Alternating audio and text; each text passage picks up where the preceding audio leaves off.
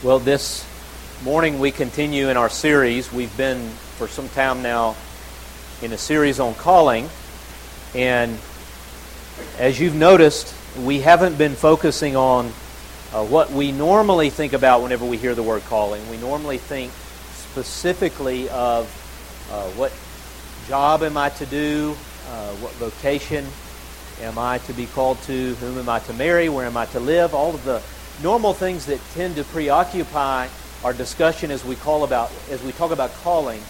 We've rather wanted to think of calling more broadly, and really the whole series has been a way at getting at talking about what is this life that we've been called to.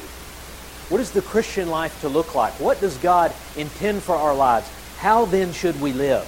Really has been what the series has been all about. We continue this morning in that series, and this morning we're going to talk about holiness. We're going to talk about a life of holiness as what God has called us to. Now, I think even the very word, the term holiness, carries a lot of perhaps baggage for us. I think we tend to think of holiness in the same way that we think about flossing our teeth. I'm sure that's obvious to you, but let me help you to try to understand what I mean by that. I've always thought that flossing your teeth is kind of the thing that dentists always say, but nobody really ever does. In the previous service, there was one person that admitted they actually flossed their teeth. But I kind of view it as one of these things that we all look at and we say, yeah, that'd be great if I could get around to it, but I really don't. Who has the time for it? I brush my teeth every day. I do a good bit. But, that's really for the super teeth kind of people, It's for the really diligent people. It's not really crucial. It's a thing that dentists talk about a lot. Every time I go to the dentist, I know there's going to be this point in the checkup where he'll take his glasses off and, the mood kind of changes and he wants to talk about flossing, and I put my head down and act contrite and guilty, and he lectures me, but we both have an understanding I'm not going to floss my teeth. Isn't this the way it is for every dentist, I could imagine? Right? I think this is how we tend to think about holiness, at least in our circles, in our branch of the body of Christ.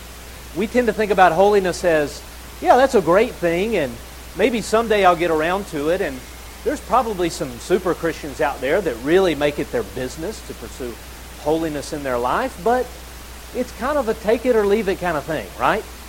I mean, I go to the dentist, I do the basics of Christianity. It's kind of an add-on, it's kind of an extra. Maybe one day I'll get around to it, but is it really that necessary? I think we tend to think about holiness in that way so often. We tend to think, I've come to Christ, I belong to Him, but as far as how I live and pursuing transformation in my life, well, maybe I'll get to it at some point. But that's exactly what we're looking at in our passage this morning, as the writer of Hebrews is calling us, is summoning us, is encouraging us with all fullness of heart to pursue a life of holiness as it is God's will for our life. It's what He intends for us to be changed and transformed into the image of Christ. It's not just a sideshow of salvation and what God is up to in our life, but rather it is at the very core of what He intends to do in our life. That's what we'll see in our passage. We'll notice three things. First of all, the call to holiness. Second of all, we'll see the pursuit of holiness. What does it look like? He kind of gives us a picture here, a metaphor for it. And then we'll ask, how does this apply to our lives? So let's look at our passage together. I want to start at the end and work our way back. So I want to start at verse 14. Well, I think in verse 14, it's a verse where it's very plain and clear how God feels about this idea of holiness in our life. It's very clear. There's no way of getting around it. There's no tricky way of saying, well, yeah, but it really means this. Look at what he says in verse 14. Make every effort to live in peace with all men and to be holy. Without holiness, no one will see the Lord. Now, this idea of holiness is a concept. It's kind of a churchy word, a religious term, and for some of us it might have a negative connotation. Kind of like, that doesn't sound fun at all. Kind of like a Puritan kind of mindset to it, that basically holiness is an avoiding of any kind of fun in the world. Oftentimes we tend to think of holiness that way. Think of the thing that you least want to do, and that's probably holiness. We often think in our lives. But what is holiness? What does this mean? Well, at its deepest root, it simply means to be set apart. It means to be different.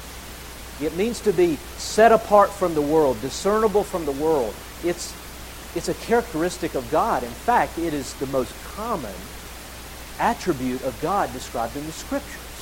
It is a description of God, that He is holy, that He is set apart, that He is completely different from everything in His creation. And so for those who are in relationship with this holy God, we are called to be set apart, to be different. It also refers to the way that we live. It has deeply moral and ethical implications in it. It means to be morally upright, to be a person of righteousness, to be one who keeps the commands of the Lord and is the kind of person that He has called us to be. And in Scripture, holiness is a very beautiful thing. Now, in this, the word translated holiness here, it can also be translated as to sanctify or sanctification. Another term that is used a great deal in the New Testament. And it means almost the same thing, because sanctify means to set something apart, for it to be different and separate. And as we use that term sanctification, we see that in Scripture, most often it's referring to the process in our lives that God does, His work in our life as He is setting us apart from the world. It's that process in our life where He is actually changing us and transforming us, making us holy, transforming our character, taking us from darkness and into light. And it is a process that lasts throughout our life. Now, we tend to put far more emphasis on justification. And justification is a wonderful thing that Scripture always also talks about a great deal. But they're different. It's very important to see the differences between justification and sanctification. Now, justification is not a process. It is an act. And it is something that God entirely does on His own in a moment. Justification is that reality that whenever one has saving faith in Christ, whenever they put their hopes and their trust in what Christ has done on their behalf, God looks on the guilty sinner and He declares them righteous. It's a declaration. It's a legal reality. It is God looking on us and counting us as righteous, declaring us to be righteous. And that's what happens whenever one enters into union with Christ. At that moment, we are declared righteous. This tends to be far more of our focus. But you see, Scripture puts justification and sanctification right alongside one another. In other words, they go together. In fact, salvation is not just to be declared righteous, justification.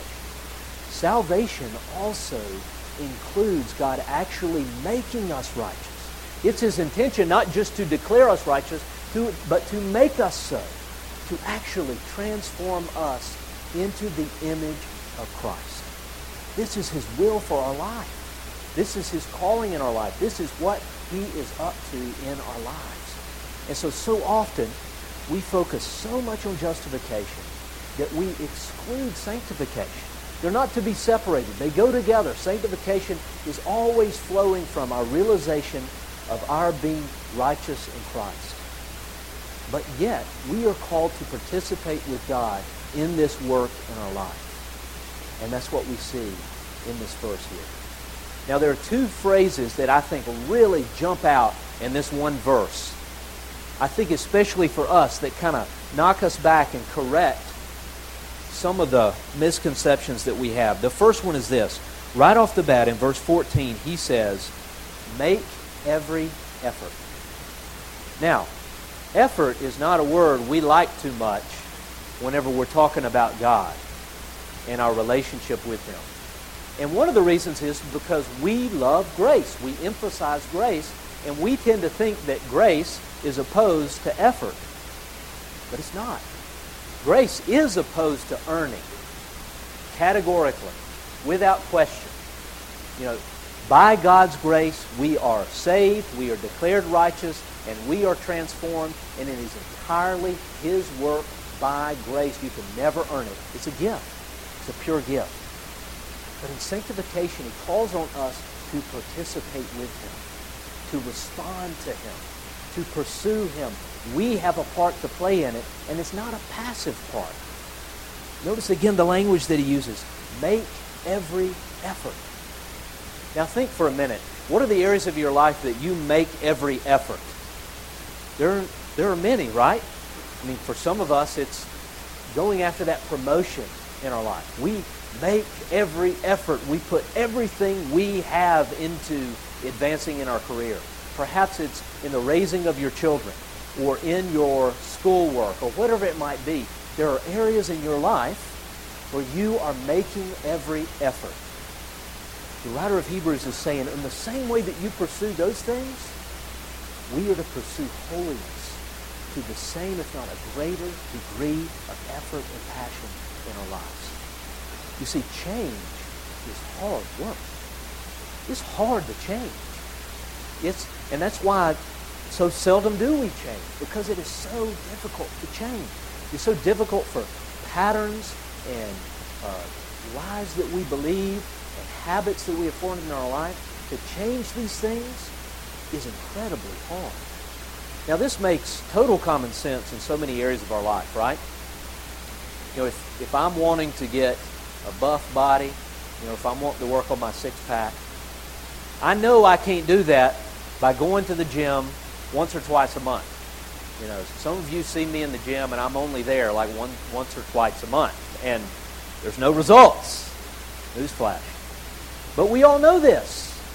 If you really want to change the way you look, your body, it takes an enormous amount of effort. The same is true with almost any area of life. If you want to build a business, if you want to train someone for some task, change involves a great deal of effort. And it's one of the main things I think this speaks to us, because sometimes we think that change is a passive thing.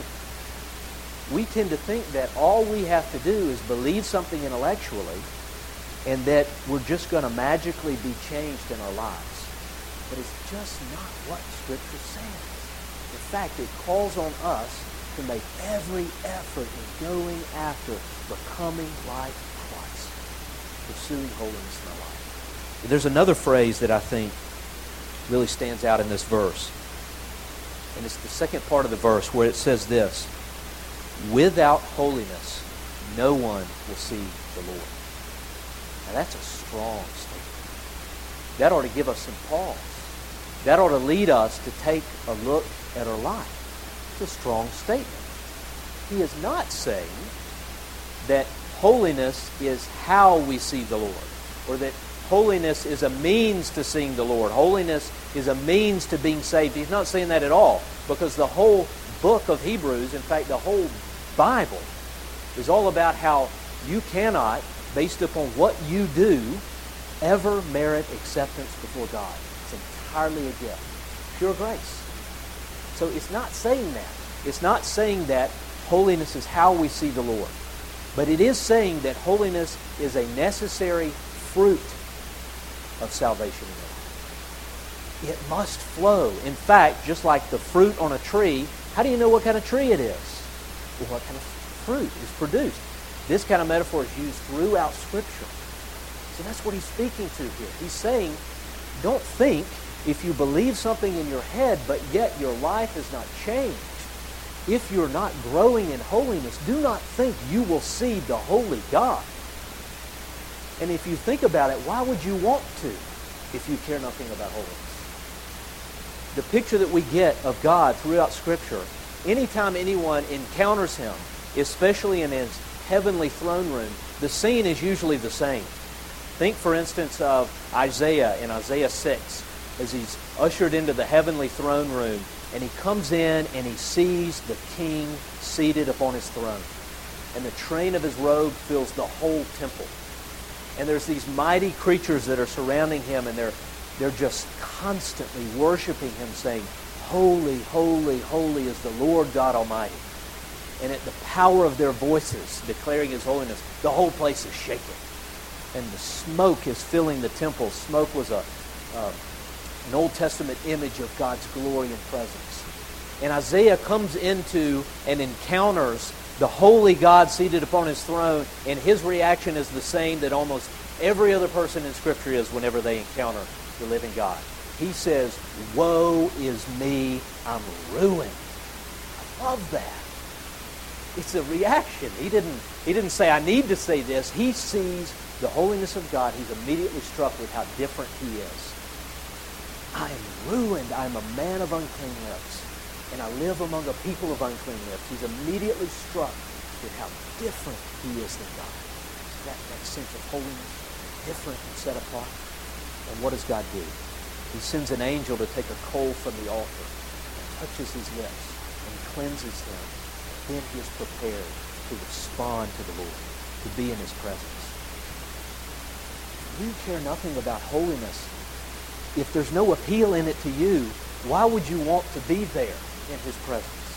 Why would you want to look on His holiness if it's not a delightful reality for you? And that's what He's saying. Don't be deceived. Without holiness, no one will see the Lord. Because our God is holy, we too must be holy. So that's a picture of the call in our life, that God calls us to be holy. But then as we move back towards the beginning of the chapter, we see a picture of what does the pursuit of holiness look like. He gives us an athletic metaphor, which I particularly appreciate. Did you notice that here? He's playing on this metaphor of a race, of a stadium, of a great athletic competition, to give us a picture of what the Christian life is to look like, what a life of pursuing holiness is to look like. It's like a race. It's like a race that we're running with a beginning and an end. Notice just at verse 1, chapter 12, verse 1, where he says this, "Therefore, since we are surrounded by such a great cloud of witnesses." Now here he's showing us that there is a crowd that is watching, okay? In a minute we'll see how there's a race that we're called to, and finally that there's a champion at the end. All elements of this picture of a great athletic metaphor. But the very first word that he puts here is therefore. And anytime you run into therefore in the Scriptures, you should ask, what is therefore, right? It's a word that connects you to a previous thought. So he's drawing from the previous chapter. If you know anything about the book of Hebrews, chapter 11 is this, it's been called the Hall of Faith, where it's lifting up the lives of the great heroes of the faith. Men like Noah and Abraham and Moses, these men who ran the race, who finished well, these men who walked away from everything that the world had to offer because they were looking ahead to a greater reward.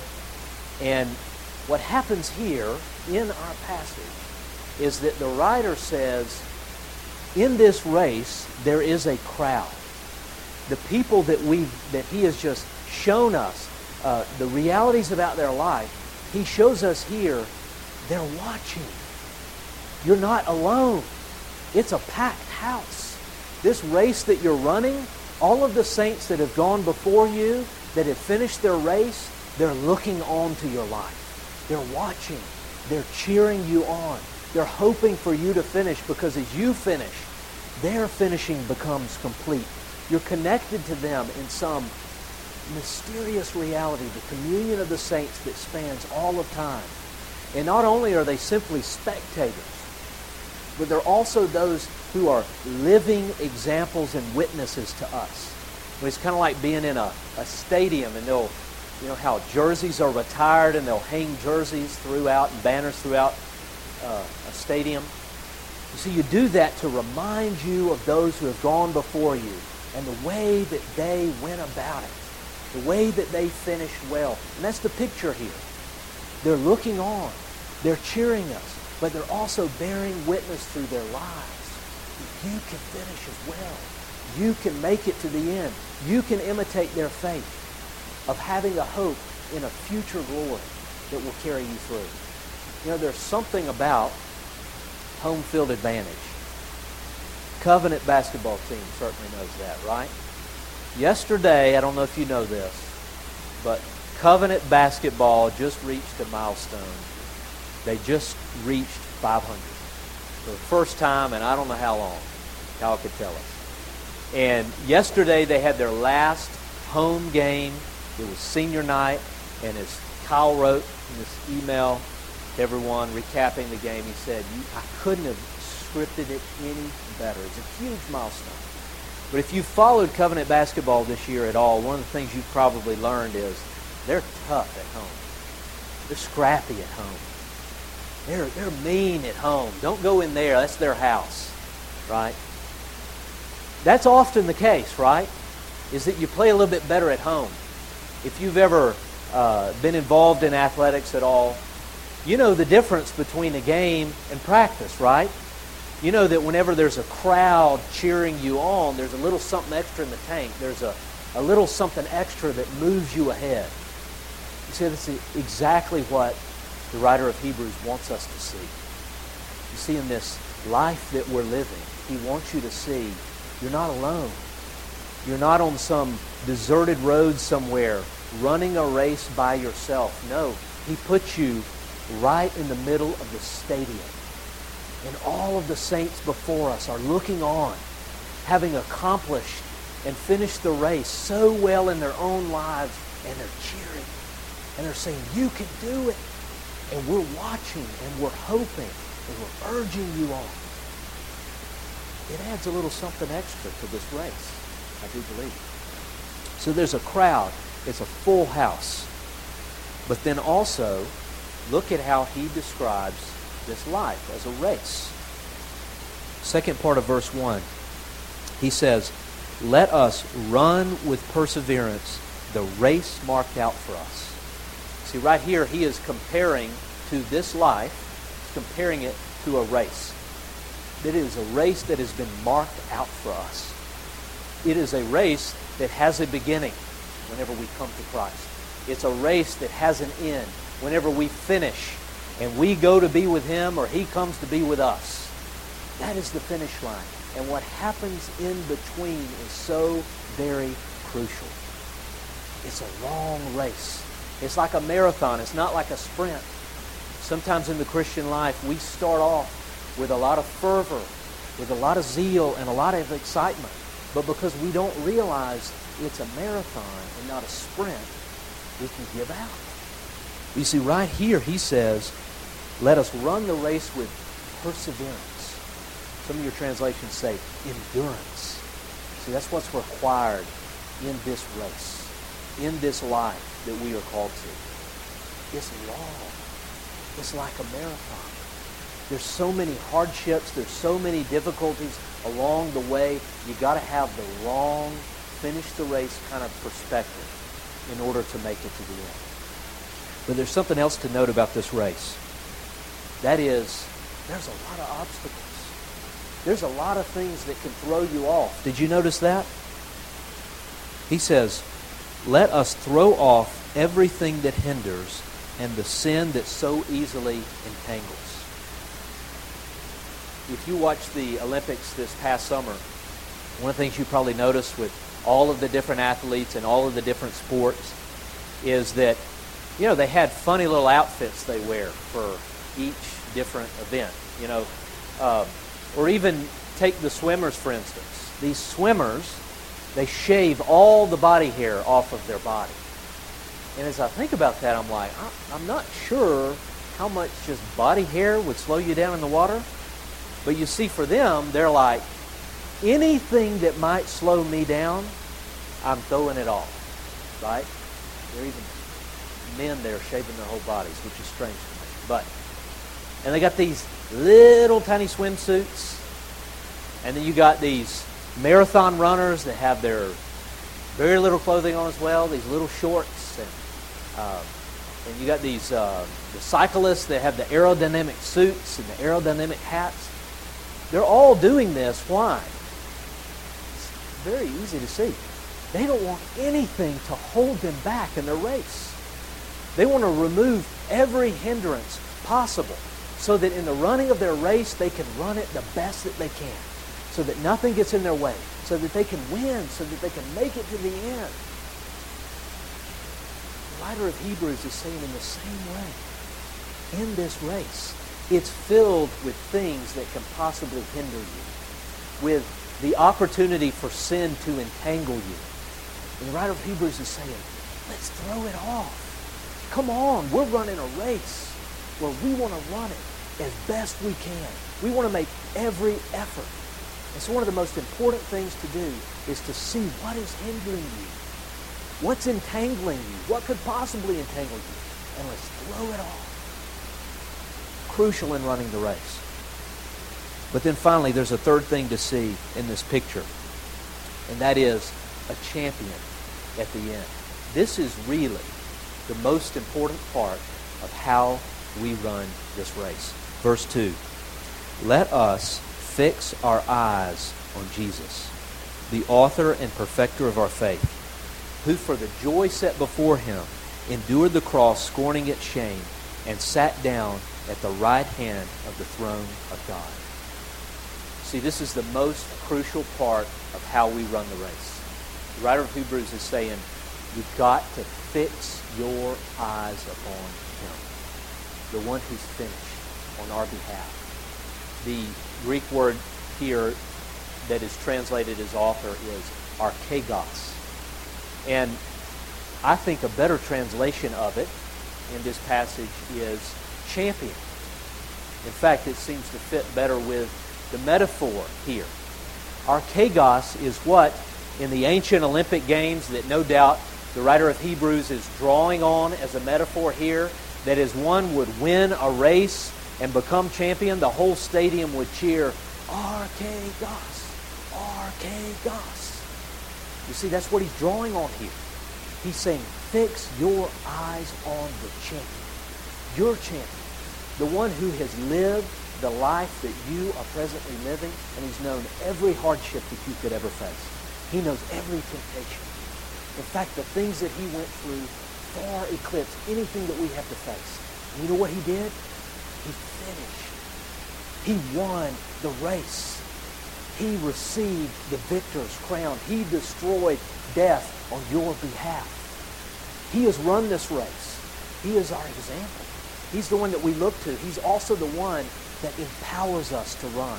Because you see, he's not just one that we're looking at to look at their example. He's one that we're in union with. One that is filling us by his Spirit. And as we focus upon him and his work on our behalf, his scorning of the shame of the cross. The cross was known in the Roman world as the most shameful death that could be possible. So shameful was it that it was barred for any Roman citizen. It was a shameful death. But Jesus scorned that shame. He went to the cross. He laid down his life for the joy set before him so that we might belong to him. And you see, as we run this race, fixing our eyes upon him, the one who's finished, the one who has run every part of the race that we have run, the one with whom we are in union with, the one who supplies us power and motivation, as we fix our eyes on him, we are empowered to finish the race well. It's crucial in running the race. So, we've seen a call. We've seen a picture. What does this pursuit look like? Now, let's talk about how does this apply to us. I think this passage leads us to ask a number of questions, but I want to ask two. questions for us. The first one is, what hinders you? What in your life hinders you from running the race? You see, the reality is that things can hinder that are not in and of themselves bad things. In fact, it might be more of a danger for us to be hindered by good things in our life. There's so many good things that can become a hindrance. One of the things I think in our life is, in modern day society, that's probably one of the biggest hindrances is busyness. It's a reality for every one of us. The pace of modern life is so very busy with so many good things, with so many things to get to, so many things to do, so many things for our children to participate in, so many things that we fill our life with, and we're so very busy. And how often do you run into someone, a friend perhaps, and you say, "How you been?" Normal greeting. And you hear, what do you always hear? So busy. I've been so busy. See, I think it's important for us to see busyness can be a hindrance in the race. Here's another thing in our culture: entertainment. We live in a culture that is so saturated with entertainment that it is possible to spend all of your day being entertained. In fact, there was a book written a number of years ago talking about our society, and it's called Amusing Ourselves to Death. What a great way to describe our culture. It's so easy for entertainment, which is a good thing, to be a distraction from our race. There can be so many pursuits in this life that are good things, but they become a hindrance to us. And so we've got to ask, what's hindering me? But then we also, along with that, got to say, okay, so what's entangling me? He says, let us throw off the sin that so easily entangles. So he's telling us a little something about sin. Sin in and of itself is deceitful. It always starts small. It always promises a whole lot, and it never shows its hand of what the cost will be. It always starts so small, but it always grows, and it always takes more. You know what it's like?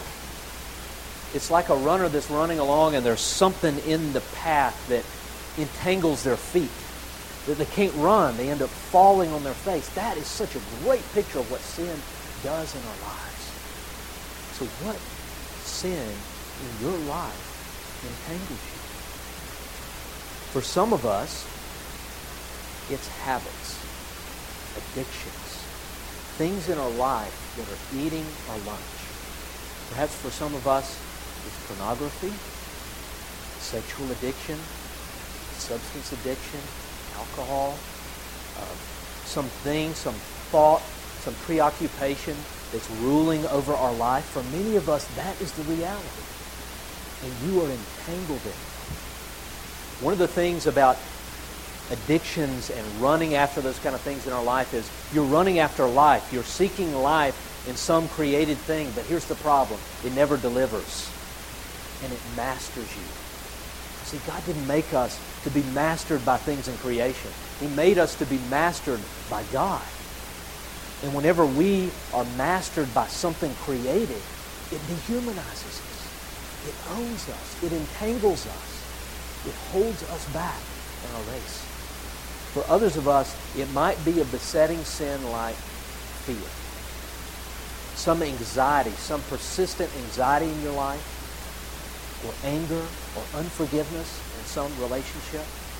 You see how easily these things that are very real things in our life, how they can entangle and how they can prevent us from running this race that we've been called to. The writer calls us to throw it off. Whatever's holding you back, let's throw it off. Let's encourage one another to throw those things off so that we can run together with endurance and with perseverance. But here's the second question. First one was, what hinders you? Second question is, are you running? Are you in the race? I think it's a pertinent question. For some of us, maybe we're not running that much at all. In fact, if you can't identify things in your life that are hindering you or entangling you, perhaps you're not running. But as you begin to run, let me tell you what will begin to happen. You're going to see hindrances everywhere. You're going to see possible entanglements everywhere. Are you running with perseverance? Are you fixing your eyes on Christ day by day? Are you seeking His face? Are you repenting of sin? Are you putting on righteousness in your life? Are you in the race at all? It's two important questions for us. So as we take this look at holiness, it's kind of the way that at least I tend to think about flossing. But here's an interesting thing about my issue with flossing. About a month ago, I had a cavity. And it's a cavity they call a flossing cavity. Okay? I didn't know these existed. I don't remember this in the lectures, that you might get a cavity just not from flossing. But it's true. It happened to me. You know what I'm doing now? I'm flossing. I got a new race to run. Flossing. Never thought I would. You see, the reality is, we have been called to run. We have been called to go after holiness in our lives with full passion, making every effort. But one of the clues, I think, in our passage of what is going to drive me to do this, what is going to cause me to hunger after holiness and righteousness like that. Notice what it was for Jesus. It says, for the joy set before Him. You see, for Jesus in His life, there was a future joy that compelled Him. You know, as He's living in life, He saw that there is something ahead. There's a greater joy that is of greater worth than the now, than all the things that this life has to offer. You see, for Jesus, He was looking ahead to His reward, just like the heroes of chapter 11. He was looking ahead to seeing God face to face. He was looking ahead to finishing His race. He was looking ahead to being united with His people that He would win through His race. You see, for us, if we really want to run, making every effort, we've got to begin to perceive the joy set before us. There is a joy in holiness that as you begin to pursue it, as you begin to die to yourself and repent of sin and go after it together as a people, there is a joy in it. There is a joy in knowing Christ more intimately than far outweighs any of the passing joys that this life offers. There is a joy that awaits us as we meet our champion at the end, as we are fully united to Christ at the end, as we hear the well done of our Father. Imagine that. Finishing your race and your Heavenly Father saying, well done. See, that is the joy set before us. We've got to perceive the joy. May we, as a community of people, spur one another on in this race to finish well, to meet our Savior. Let me pray for you.